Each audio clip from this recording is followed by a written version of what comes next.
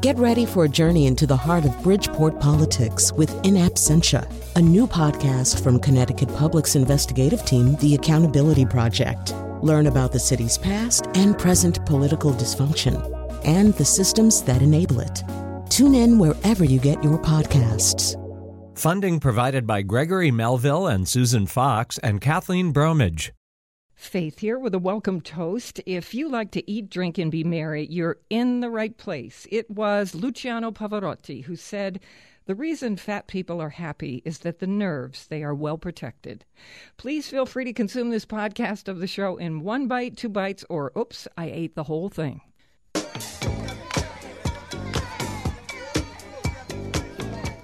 It's great to have you joining the party on the Faith Middleton Food Schmooze, the place to have a good time. An exciting lineup for you on this show.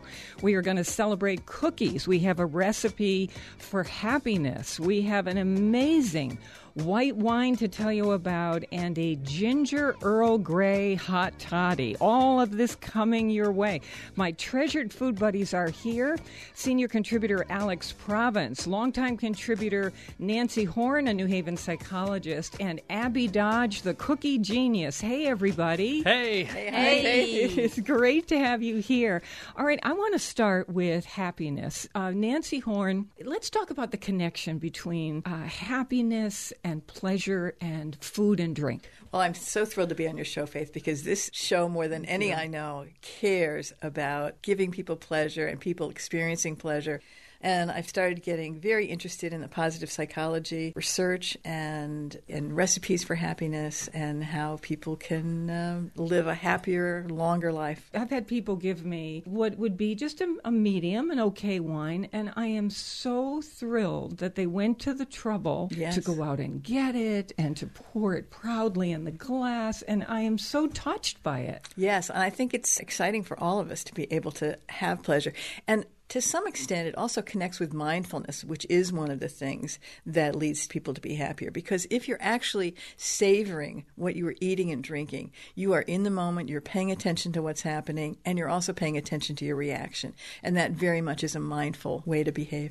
So I was curious because it seems like some of my older friends who, when we're having dinner parties together, overlook the fact that we overcooked the beef or something, and they see the joy of the dinner wasn't because everything was perfect, but because we're all together. And looking back, I sometimes am embarrassed thinking that I was upset that we overcooked. Your values were not on straight. And it doesn't really matter. The fun thing was that we were together having this wonderful time and not how perfect everything was. Abby Dodge. Yeah, you know something? The thing that I try in baking and cooking is to have people embrace that imperfect is the new perfect. And I feel like I almost ruined the dinner because my negativity was much worse than the overcooked roast. And I'm thinking, now looking back, the point was I don't think I had the right to ruin other people's time over complaining about something. I should have just been happy about it. And looking back now, I know that. Yeah, actually, I'm trying to never say anything about my food as much as I'm totally invested in what I serve. If they ask me what's in it, but I try not to go, oh, this is horrible, or, I don't even say, do you like this? Although I'm really quite curious. I try to just keep my mouth shut and enjoy their company. Nancy, you've talked a lot about food fear, and I think everybody's fear about poison, about what's in the water, what's in the butter, what's in the oil. I mean, we could just go on and on. It's not that these aren't concerns, but it taps into something in the primitive brain, I think, and you become so obsessed with it, absorbed by it, that the pleasure goes right out of things. Do you think that's true? Yes, I think so. People definitely get scared of foods. They're more scared of how things look than how it actually tastes. Like if you can get them to eat something, they might like it. But when they look at it, they're worried. So this is what they got worries. We need a dinner party with your eyes closed, it sounds like. It should be. Right. There is a restaurant where the dinner is completely in the dark. Do you Really? remember seeing that? I heard about that, yes. It was in the New York Times. Yeah, You're I actually heard eating about your that. napkin. Oh, sorry. Well, I made that dish. I think I might have told you, Faith, that lamb dish that had anchovies in it. And I won't tell anybody what's in this lamb dish because they would not like it. And then when I serve it, it's the best roast lamb they ever had.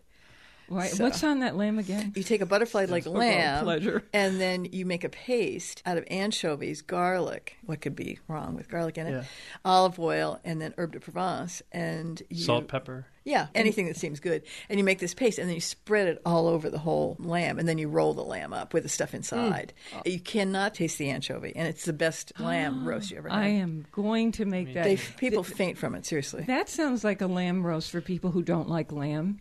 Nancy, I'm dying to hear what these 7 conditions are for happiness. And we know certainly that whether you are taking in food and drink or offering food and drink and experiencing it in some way, whether it's in somebody's home, whether it is a gift for the holidays, no matter what it is, that is so connected to pleasure, you have to admit. So we're going to get to all of this in just a few minutes. I want to turn to you, Abby Dodge, Cookie Genius, I call you, because I have your cookbook here, and it is called The Everyday Baker: Recipes and Techniques for Foolproof Baking. And we were into the chapter that features cookies. So we're dying to talk with you about cookies because we say that this is cookie season. You know it is. It's you know definitely cookie season. So of the cookies in this book, what would you say is the greatest hit as a cookie? Well, I think, and we can tie this right into pleasure, I think anything chocolate, Faith. There's a thumbprint cookie, a chocolate thumbprint cookie in the book that's like a shortbread cookie, butter and smooth and is silk when you're eating it. And it's easy to make, which can make people happy too. You're talking about the bittersweet chocolate peppermint thumbprints that I have a star on. There you go. Yeah, and our senior producer, Robin Doyen-Aiken, said, you have to include these. And my eyes popped when I saw this. It's bittersweet chocolate peppermint thumbprints.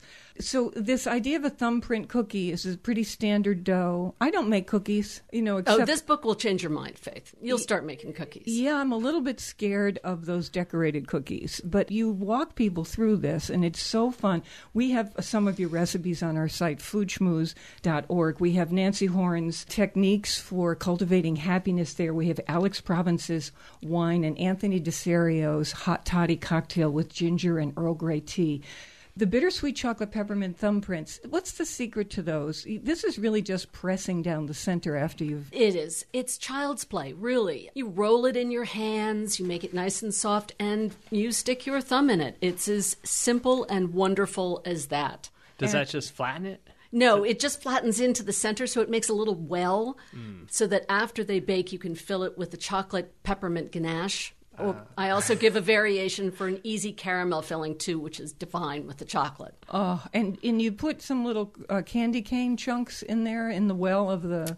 Once I fill with the ganache, I will crush up some of the peppermint cookies from our candy canes or whatnot, those little Starlight mints, and just sprinkle them on top. It's visually very pretty. I always like to say that the eye is the first to feast. We were talking about that a little bit before. But it also adds a little extra texture and obviously a little extra peppermint flavor. And a crunch. Yeah, that texture is really wonderful. What kind of chocolate do you like to use? Well, when I'm developing recipes, I use Ghirardelli chocolate because I kind of think of that as what most people can buy in the grocery store. But what I tell people to do is experiment with other kinds, whether it's a more bitter chocolate or a different flavored chocolate. You can definitely do that. Is there a gluten-free chocolate that you like? I haven't experimented much with those, but they're certainly available. Some of the Ghirardelli chocolate bars are really gluten-free. So that's good to know. You can look those up online. Yeah. Okay. I want to talk with you about how to mail cookies, because there are a lot of people who are making cookies or want to take them to people's houses as presents. Pack them up nice and tight in a Ziploc bag, or if you want something a little fancier, find a little tin, and then you can just bubble wrap around the outside before you put it in the mailing box. I'm told that it's not a smart idea to just pile in a bunch of different cookies into the same container, because certain ones, like putting onion in something, certain ones can contaminate other ones. So how do you separate them? Well, I am very particular when I'm packing different boxes.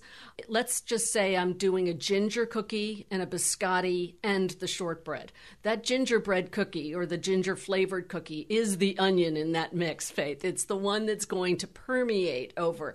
So what I'll do is I'll make sure that I double insulate, whether or not I have them in Ziploc bags or in those pretty cellophane things if I'm looking for something more festive. And then in the box, I separate those individual packets of cookies, and don't laugh, but with little mini marshmallows It acts as an edible bubble wrap, but it also helps absorb, and keep the flavor separated. Sounds kind of silly and a little bit childlike, but trust me, it works. That's brilliant, I think, as a packing material that you great. can eat. By the way, we have the bittersweet chocolate peppermint thumbprints. As we visit with cookie genius Abby Dodge, we have rosemary cornmeal shortbread. Now, the hazelnut raspberry sandwich cookie wreaths. Yes. So this is a classic Linzer flavored cookie. It has all the spices that are just right and perfect for holiday time. It's a rolled out dough. I can hear people listening going, oh, that sounds kind of scary. One of my big tips I always tell people is to roll the dough right after you make it. Don't wrap it up in a little lump and chill it, because that's defeating the purpose.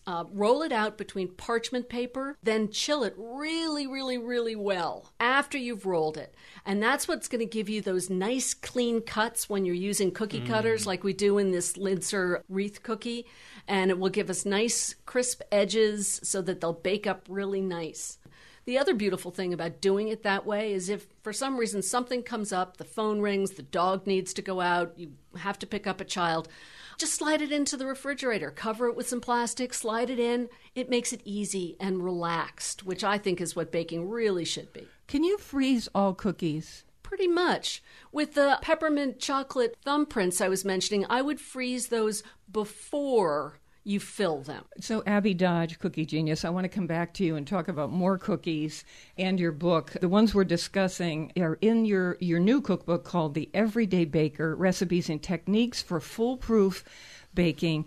Back to you, Nancy Horn, on cultivating. This is a recipe for happiness because we decided since we were doing cookies and this beautiful wine from Alex and the Earl Grey hot toddy that we would have a celebration of happiness, of pleasure. It's the season for this. So what are the conditions for cultivating happiness? Okay.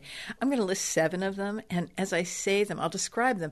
But be aware of how each one is related to eating and drinking and enjoying food. It's so interesting. The first one I would say is gratitude. So having gratitude is a key to happiness. I think if you look at what happens with food, we're grateful that someone cooked for us. We're grateful that we have food. We're grateful for the company. So that's a key thing. And there's an exercise that's really helpful for people, which is for 3 whole weeks, every day, you write down 3 things that went well that day. This is sort of like gratitude, but 3 things that went well. In addition to that, you write down, why did that thing happen? Especially, what did you contribute to it? And you do it for 3 straight weeks. And it's a great exercise. It's been shown to make people less depressed and make them happier in the season. What if you did not have a contribution to the thing that That's went okay. well? That's okay. So that you don't. There's no self-judgment. But for example, let's say that you appreciated the beauty of the sunset when you're driving home. Well, you didn't make the sunset, but you actually stopped being on autopilot and appreciated the sunset. So that was your contribution. Okay. See? Okay. So what's another exercise? Another one is kindness. And of course, we do that when we're serving food, when we're appreciating food, appreciating the cook. There's kindness happening. And that contributes to happiness. They found that it's better to pick 1 day a week and do 5 kind things. It's more effective for happiness than doing 1 kind thing for 5 days in a row. So you pick 1 day a week and you do 5 charitable, compassionate, altruistic, or kind things.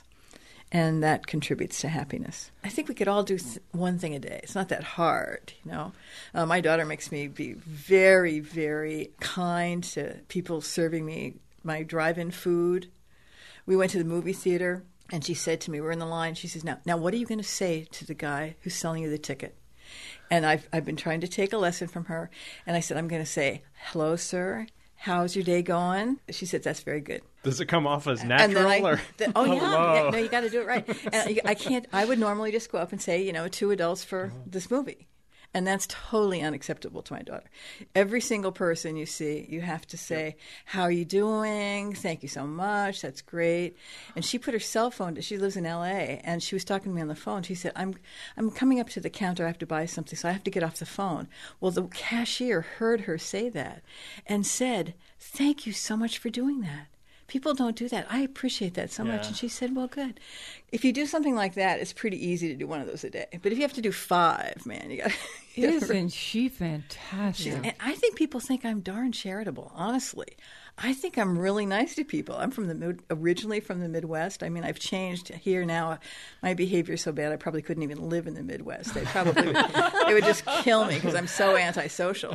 But my daughter, yeah. I mean, I thought I was really a pretty, cheerful, friendly kind of person. But my daughter, man, She's we got it can't down. go by homeless people in the city without talking to them. I mean, she has to be loving, and you have to extend yourself to every service person, every human. Oh, love her. So All it's right, kindness. give us another.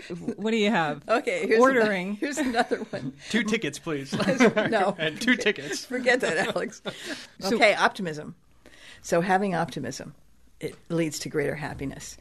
And a technique for developing that, you can write down what's going to happen to you in the next 5-10 years. But you have to do it like what you want to have happen. You've got to describe your life, assuming all your dreams came true. So like, oh, now I'm married and I have 2 kids and I love my career and I'm finally, getting to be an architect and I've got a business. And you are just manifesting your wishes. And you write that down. I mean, Well, that sounds easy. fun. Yeah. And you do it, and then you look at it every day for a little while. It makes sense because, of course, you have a much greater chance of having those things happen it's a lot like goal setting, but a sort of optimistic attitude. That's another one. I love that. So here's what we're going to do. We're going to take a short break. Do not go anywhere, please, because I don't want you to miss out on savoring this wine that Alex has found. This show is an ultimate celebration of pleasure in this season. We got Abby Dodge's cookies, more of those coming. Nancy Horn is giving us a recipe for cultivating happiness and pleasure in your life. More mouthwatering conversation and fun ahead on the Faith Middleton Food Schmooze. I hope you will make a charitable contribution, key to happiness, to feed the hungry. We're online now at foodschmooze.org. We'll be right back. Just see those sleigh bells jingling, ring, tingle, tingling too. Come on, it's lovely weather for a sleigh ride together with you. Okay, hope you enjoyed your first bite of the Food Schmooze with another bite on the way, so we're going to make this fast. You won't miss a drop of pleasure if you sign up for our free show podcast once. Then we'll send it to you automatically every week. It's a little like a hot biscuit with butter coming your way. Sign on at foodschmooze.org. And if you're new to our party, glad you're here, and you can listen to this show on WNPR every Thursday afternoon at 3 and Saturdays at noon, just before you head out for adventure and food shopping. At our website, we feature my curated food, wine, and cocktail recommendations, plus 2-minute fun video lessons, restaurants, and more. Visit with us at foodschmooze.org. Here's your second bite. Beans and cornbread. Beans and cornbread. Beans and cornbread. Beans and cornbread had a fight. Beans knocked cornbread out of sight. Cornbread said, now that's all right. Meet me on the corner tomorrow night. I'll be ready. I'll be ready tomorrow night. I'll be ready. I'll be ready tomorrow night. I'll be ready. I'll be ready tomorrow night. That's what Beans said to cornbread. We have a free podcast for you of this show, meaning you'll never miss a drop of pleasure. You just sign up for it once at our site, and then we'll automatically send you our show every week so you can listen on your schedule. And also discover our delicious curated food, wine, events, cocktail recommendations. We love talking with you, so stop by the site and say hi, visit with us. We're always online at Food Schmooze, spell schmooze like school, S-C-H, foodschmooze.org. I'm with my treasured food buddy, Alex Province, who's a senior contributor. Our senior producer is Robin Doyen-Aiken. And in the studio, we have psychologist Nancy Horn giving us a recipe for happiness, how to cultivate happiness. We have a wine and the Earl Grey hot toddy with ginger coming up. We have cookie genius Abby Dodge. This is a celebration of pleasure here on the Food Schmooze, so can't wait to get to all of that with you. Your rosemary cornmeal shortbread, I'm told, is just killer good. Well, again, it's one of those things that I like to do with sweets is that balance that line between savory and sweet, so adding a little bit of rosemary flavor, not only is it very fragrant, but it adds just that little bit of intrigue or interest. Talk about pleasure. I've got to tell you all about this. Daniel Boulud, the French chef in New York, who has a restaurant, Danielle, of course, he has created a holiday chocolate pate. And it is so unusual. I don't know how he does this. I tried to arrange a phone call with him, and we weren't able to get him because he's going crazy right now. This is his big season. This pate is very dense. It's got pistachios in it and hazelnuts, a little bit of marshmallow, some dried fruit, crushed amaretti. It's coated in this chocolate glaze, and there's a gilded holly. This is the amazing thing. Abby, maybe you could help me figure this out. Requires no refrigeration. I went to the site, and it says that it can sit out for up to 3 weeks. So I think, is this like a fruitcake? What in the world? Really? Well, of course, depending on what the ingredients are, but chocolate and sugar are two of nature's best preservers, in my opinion, of course. With things like that, it probably doesn't have a lot of heavy cream in it, probably doesn't have a lot of butter or something like that. People often say, with chocolate cakes and things like that, how long can it be at room temperature? It's like, oh, gosh, don't forget about that sugar preservative in there. That's fine, unless it's a textural thing that it needs to be refrigerated, but normally it really doesn't. Okay, speaking of chocolate, Abby Dodge, what is going on with these chocolate crackles of yours? I was told that when you did this recipe for Fine Cooking Magazine, it remains one of their most searched recipes. Now, that's not in this particular book. That's just at Fine Cooking. But what's going on with that? I think that there's a synergy between chocolate and orange that just explodes. It resonates with people. I mean, in the wine business, certainly, right, different flavors and different essences when paired together just create a whole lot of pleasure, I guess. So you think it's that combination that did it? I really do, because my family likes that cookie without the orange zest in it. But then people will say, gosh, it's just so plain, and the orange... And it's the zest. It's not the juice, because that's where we know we get all those wonderful natural oils. So you could essentially take a chocolate cookie and put orange zest in it and achieve something similar. Yes. That flavor combination. Yes. It's a cookie hack.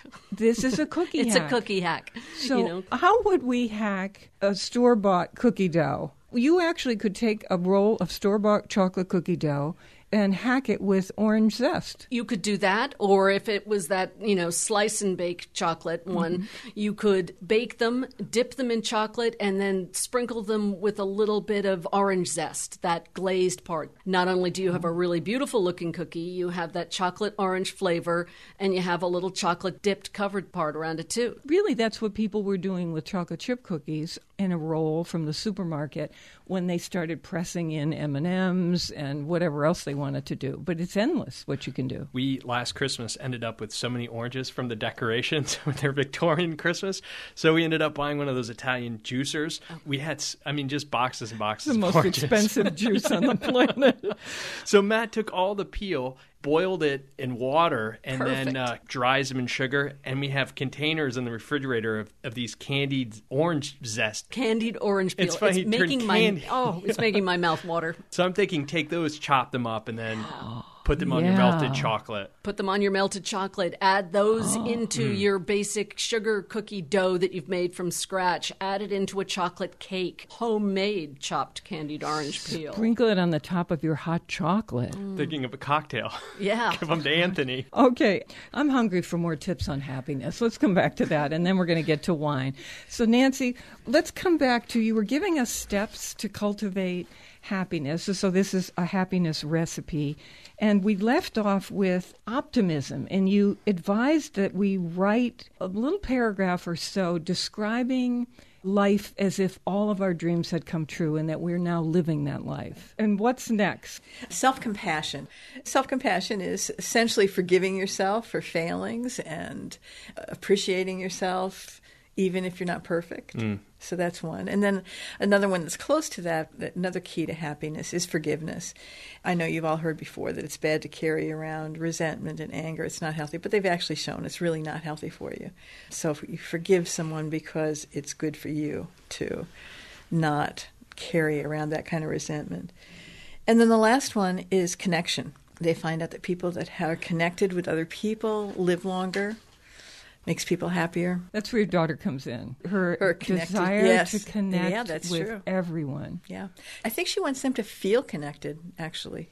Like they are seen. Anyone who's been a waiter or has worked fast food or anything, you can empathize. I just remember trying so hard at fast food and looking down and seeing a huge line of people and people upset that you're not quick enough or that you make a math mistake or something, or being a server. And so it's now easy for me now to empathize with people because I can just remember what it was like to be there. And so I try to make their lives happy the same way I would have, or people that did for me back then. Yeah, that's great. I think of it this way. It's like cutting a groove in your brain.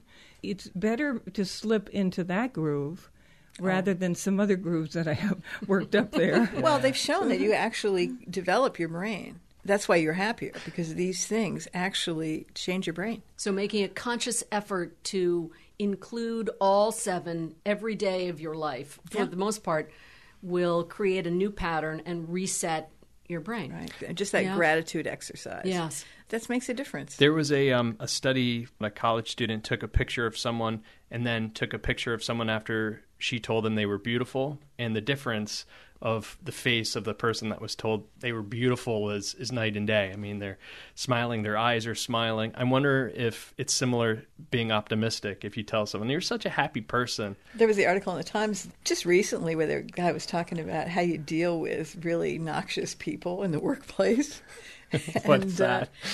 What's that tip? Yeah, he said what you do is you compliment them. Authentically, right? Yeah, hopefully. And they get softer. Disarms them? Apparently, in some kind of way. Because a lot of that really nastiness that goes on, if you have a boss that's being that way, they're sort of being defensive, or they're being protective of their position, they're feeling threatened, and you actually just say something nice to them. I mean, it seems crazy to me, but I think it's probably true. It probably really works. Do you find yourself practicing any of these things on the list? I was doing the gratitude one. So, like in the morning? Well, I don't like being bossed around too much, so I don't like to do an exercise exactly the way I've been told to do it. So I was not writing them down at night. You're a rule breaker. Yeah, well, I just don't like being bossed around. So at night, so I thought, well, I don't really want to do it at nighttime. And I also don't really want to write it down. So I was doing it at different times. And somebody else told me that they just picked a certain time of day. I had somebody, a very clever person, said, well, I do it in the shower. So then I know each day I'm taking a shower and I can think of my 3 things. And, just got to do it for 3 weeks. And so those 3 things were what went well. Yes, what went well. And what was my contribution to those things. And why did they happen? And so we have Nancy Horn's recipe for 7 steps to cultivate happiness in your life at our website, foodschmooze.org. Alex Province is a wine broker, senior contributor on the show. Alex, this is such a delicious white wine. I'm going to tell you the truth. When you said, have a look at this, you brought this in. And I thought to myself, but it's $30. And I really wanted a $20 bottle of wine. It's a perfect gift wine, or if you're going to someone's home for dinner. And we have a label shot of this wine because you're going to find it hard to pronounce. So this is another happy reason that we do this thing with the label shots. So you can take your phone right to the wine store or read it over the phone before you get there so they can order it for you. So tell us about this. This is Cueilly du Thai. That's the maker of the wine, the vineyard. Right, and the fanciful name is Le Chanteau. And I looked that up, and it means gusset.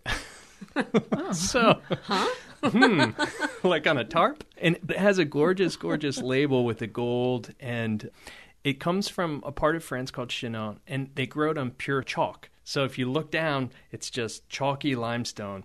And when they harvest, I think what makes it so fruity is they go up and down the aisles harvesting these grapes as they ripen. So instead of doing it all on one day, from one end to the other, they'll go through over a course of days or weeks just harvesting the ripe fruit. So when you taste it, it's so full-bodied for a white wine that hasn't ever been in oak. It's full-bodied and voluptuous and ripe, and it's not sweet. It just fills your mouth and has that beautiful acidity, so it's not like cloyingly sweet, makes you pucker a little. Yes, a little. So it's got that acidity, but there's also a floral quality to it. If you put it in your mouth, you can pick out different flavors and spices and perfume. It's complicated. And Let's talk about what food would be good with this wine. This is one of those whites where I would just be so delighted to sit around just having a glass of this without food. Just sipping that. I'll become the Olivia Pope. I don't think she ever eats any food, does she? Has anyone ever seen Olivia Pope eat any food? No, but she does drink wonderful wines, right, though, so I thought, right? well, maybe that's what I should do. I should just sit on my couch and have an oversized glass of wine. In super designer clothes. All the time. This is so funny. I get an online conversation started about this because I decided I'm going to really cut back on some calories here because this has been quite a stretch. And I thought, let's really get serious now because we're heading into a pretty calorie dangerous time. So I said, one of the things is I'm going to have half the wine that I would normally drink and half the cocktails and I try and no sugar. And I went through the whole thing. I'm watching Scandal and every minute, you're right. She is pouring a glass of the most gorgeous-looking red wine, and the next thing I know, a light bulb goes off, and I think, I'm going to go get a glass of wine. Right. I thought maybe I should have that diet. She looks pretty thin. She does. It's all so gorgeous. Gorgeous clothes. Yeah. The whole thing. It's gorgeous apartment. We could go on. Well, I've had the best time talking with you about these cookies. So jump right in. Hey, if we're making Abby Dodge gingerbread cookies. Yes. Gingerbread men or women. Or people. Gingerbread people. How do you keep the legs and the arms from breaking off? From needing an orthopedic surgeon to repair them. Yeah. 2 tips. 1, don't roll the dough too thin. The minute you're rolling your dough too thin, that's just an accident waiting to happen. Whether or not it's in the cookie cutter and the arm or the little hand stays in the cookie cutter when you lift it out, or even after it's baked. If it's too thin, it's going to be very fragile. So keep it on the thicker size. I'm very specific about what that size is. It's probably close to 1/4 of an inch thick. So it's a nice meaty cookie. The second thing, we talked about it a little earlier, keep that dough nice and cold. The firmer the dough is when you're punching out your cookies, the easier it will come out in one piece.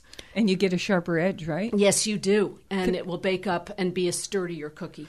I have an overall cookie criticism. This applies to almost all cookies, with rare exceptions. I don't think bakers are putting enough salt in cookies. Oh, amen to that. Really? Yes. I think it's just me because I like agree. salt. I agree. because they're cloying without the salt, or Yes. And they it's lack a beautiful contrast with sugar is salt. I mean, I always say the best example of that is a vanilla dessert, whether or not it's a cookie or it's a cake. If you don't have the salt in there, you're losing all that vanilla nuance. The salt really elevates the flavor. So even like creme brulee or flan, you would add salt? Yep. And, you know, when we were talking about the cornmeal shortbread cookies, I finish those with a little dusting of fleur de sel or Maldon salt or something like that, because it just elevates it. It just takes that flavor up a notch. Next time you're making chocolate chip cookies from scratch, before you put them in the oven, sprinkle a little of the sea salt on top. Unbelievable. Do you have a recipe for me? Yes, I do. That's my favorite cookie. Yes, I do. That's a great tip. That applies across the board in my cookie book. Do people like nuts in their chocolate chip cookies as much as without nuts? Well, I am a purist. I go with chocolate. No nuts. But how about what your online followers tell you? I think that that's about a 50-50. And the nut is, you know, which nut is a whole nother conversation. Sure, you know, there's the pecan group or the walnut group. Personally, I adore, especially this time of year, macadamia nuts. Chopped too. Yeah, coarsely chopped. And I do that with the chocolate too. Make sure those chunks are nice and big and rough so that you're really getting a bite full. I love that you said that because there's a woman in my children's past who makes the best chocolate chip cookies. And she doesn't give out the recipe, but I bet you that's what she does. I bet she puts a little salt on at the end. Yeah. Can you imagine what it was like when the first roll of pre-made cookie dough came out in a market? What must people have thought of that? Up to that point, everybody was making their own cookies, and clearly homemade, you just can't beat it. But what did people think? I think just like with any of all of that, the advent of store-bought, pre-prepared food, it was like a miracle. You know, you don't have to spend time in the kitchen making cookies. You just have to slice and bake. I think it was Laura Shapiro who did that food history, and I learned so much from her book. And she describes this period where the industry, the corporate food industry, decided this is what was going to happen after the war, and they invested in a fortune and with all this machinery and started producing these boxes of things on shelves. And homemakers said no because they felt guilty. They felt like they weren't really making something. And so the food industry sent the psychologists out, understood it, sent the stuff back out again on the store shelves with the homemaker required to do a minimum of 2 steps. So if the homemaker added eggs and milk, it felt to mostly her that she had made it.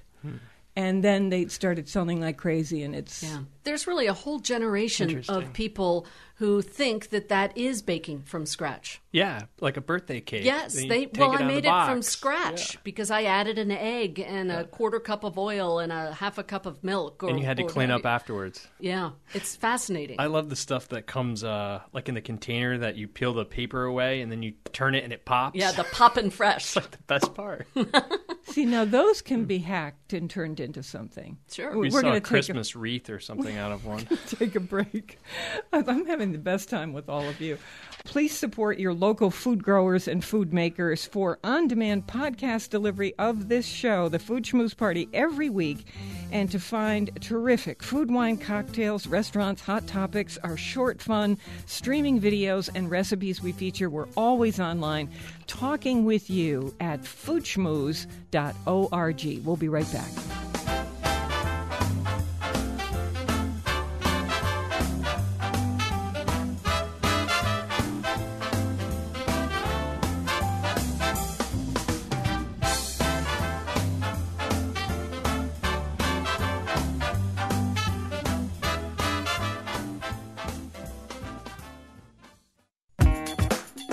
One more mouth-watering bite of the Food Schmooze. Are you ready? Here's something great to know about. Sign up for the app called NPR One. Just download it from the iPhone App Store or your local Android device. And once you do, you can set WNPR as your local station. Couldn't be easier.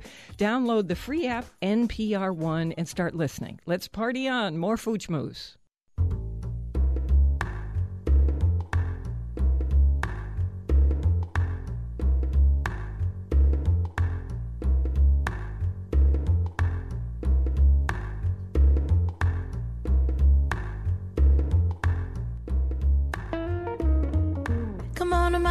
My house, I'm gonna give you Christmas tree. Come on to my house, I'm gonna give you a marriage ring and a pomegranate too. Ah, come on to my house, come on. Come on to my house, come on. Come on to my house, I'm gonna give you peach and a pear and love your hair. Ah, come on to my house, come on. Come on to my house, come on. Come on to my house, I'm gonna give you an Easter egg. Come on to my house, I'm gonna give you everything.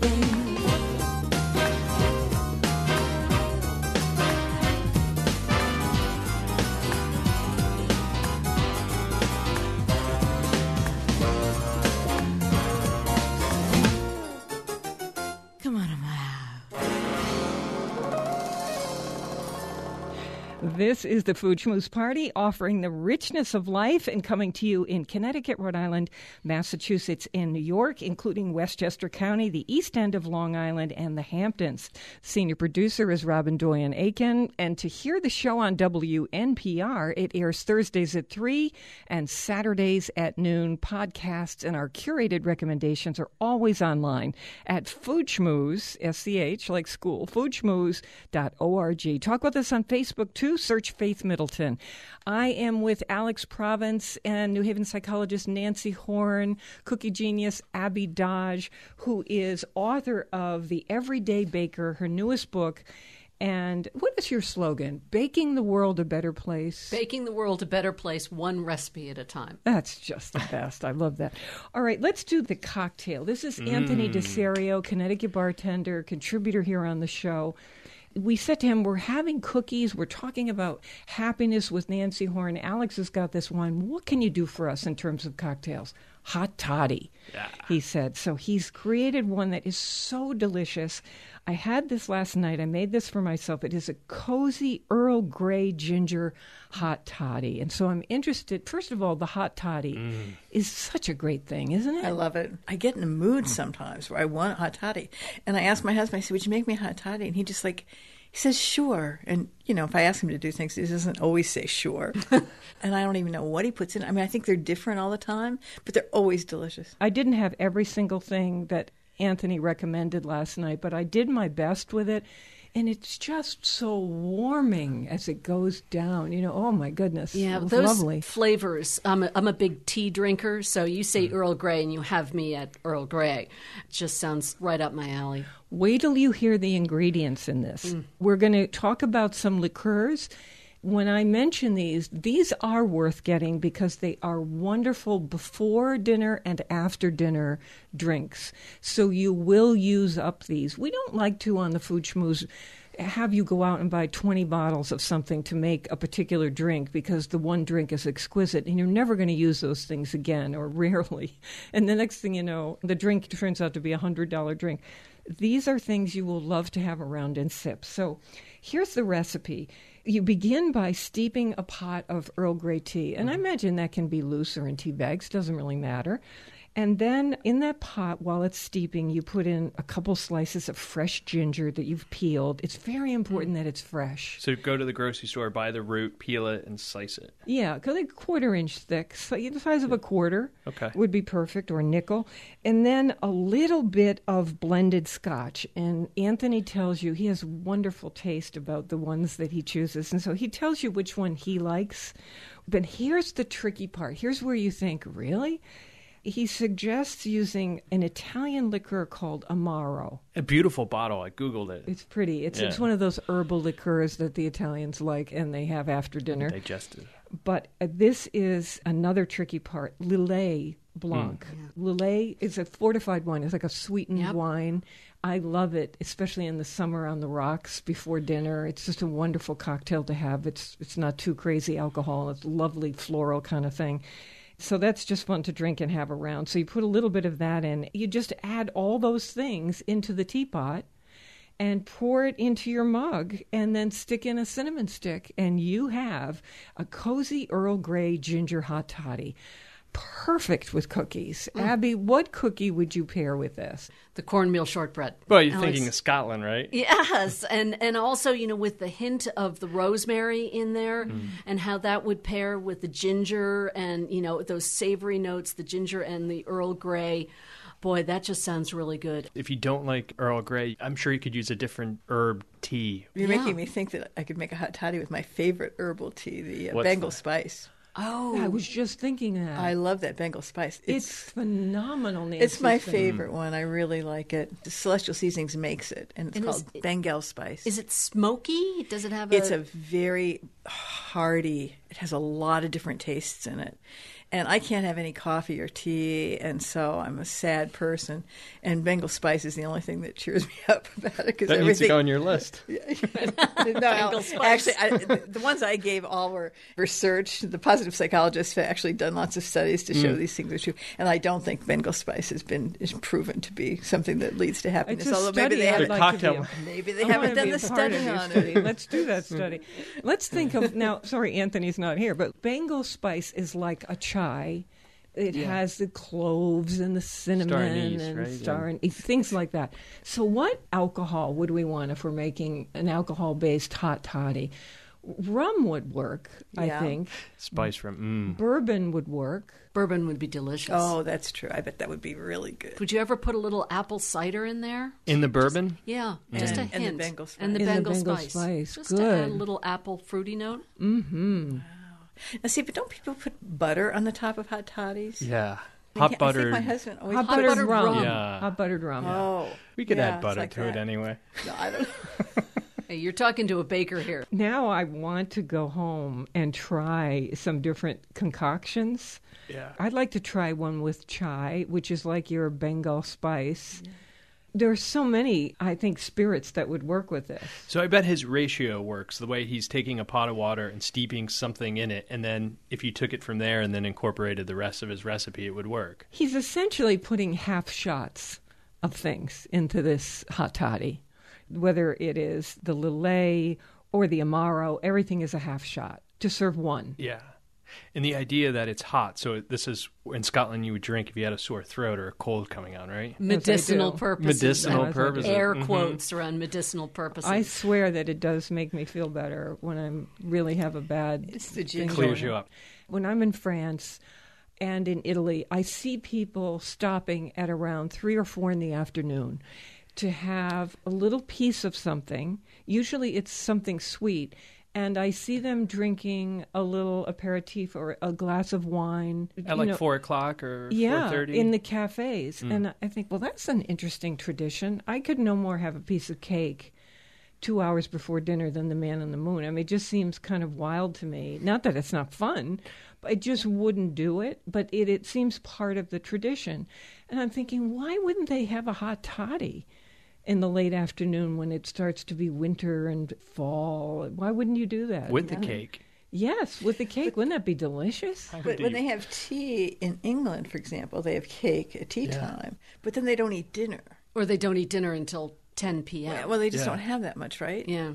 For that meal. My aunt and uncle Isn't that play right? the bagpipes in Galicia in the northwest of Spain. So we would go to these small villages, some of which they still harvest potatoes with wooden carts that are pulled by oxen. And even the axles are made out of wood. So the carts sort of sing as you go through, and they're up in the mountains.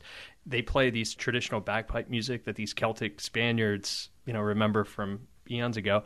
And they'll always come out and give you cake and honey and coffee, and then they also do little chapitos, and all the gallegos, they take a spirit and then infuse it with orange and clove and different things, and they'll have a whole cabinet, and you open it up and they'll have all these jars of infused stuff. They'll give you a little shot glass and a piece of cake, and that's the same sort of idea in the afternoon. Wow. Isn't that a lovely tradition? Wow. And then after they serve dinner, they do the chapito. That's the same medicinal thing. And on St. Bart's, they use the rum vanille. So after every dinner, after all this wine, they infuse, and it's easy to do. They'll take dark rum and just put really beautiful vanilla, let it steep, and then after dinner, they'll give you this little glass of rum vanille. And if you're lucky, they'll leave the bottle at the table. You're only supposed to have one. There's a restaurant in Aruba, Italian restaurant. They had an incredible puttanesca, but we went there really for the end of the meal because he would serve a tiny shot glass to each person with hot frangelico topped with whipped cream, a half inch of whipped cream. And so you would just drink the warm frangelico, the hazelnut liqueur, through the whipped cream after your dessert, or if you didn't have dessert. So amazing. If I had a restaurant, I'd be doing that. I don't know why I don't do that at home. Are you just giving one? Yes, just one. Well, we're almost out of time here on the Food Schmooze Party. And thank you, by the way, Alex Province and Nancy Horn, psychologist in New Haven, and cookie genius Abby Dodge, who is author of The Everyday Baker. Has anybody received a homemade holiday gift from someone, a food or drink item that was memorable? Well, Faith, I put on my Christmas list for my broke young adult children.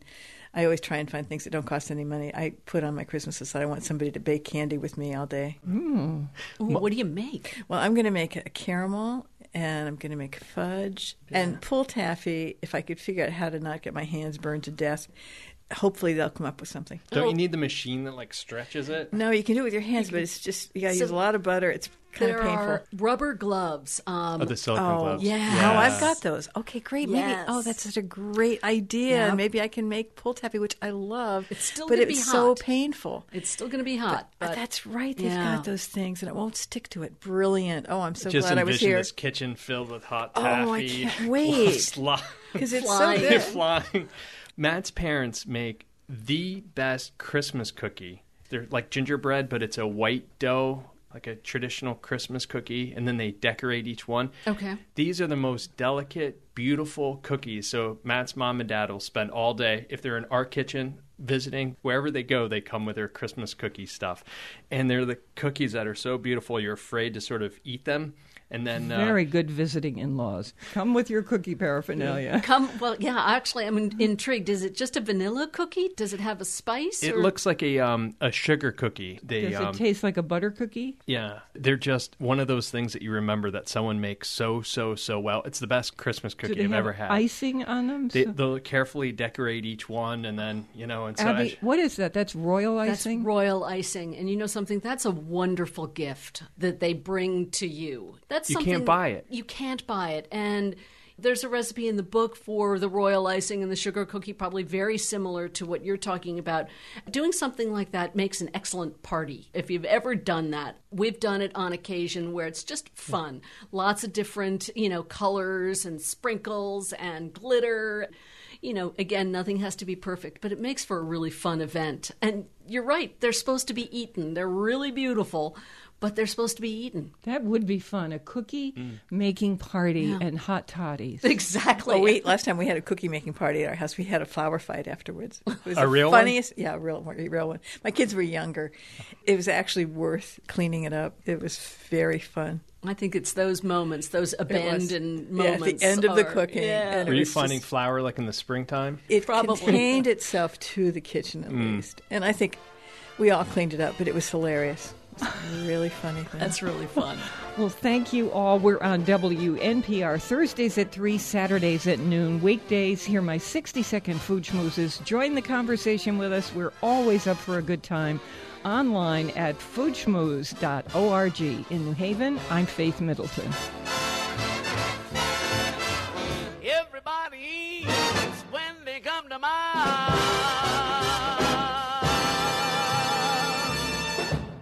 As you can tell, this is the place to have a good time. The gang and I hope you'll come back. We also love talking with you online, where we offer my curated take on the richness of life. Food, wine, easy cocktails, restaurants, plus our free weekly show podcast. Sign up for it. We deliver, and we're always open at foodschmooze.org. How do you spell schmooze? S-C-H like school. foodschmooze.org. I'm Faith Middleton. You can search it by my name, too. Cheers.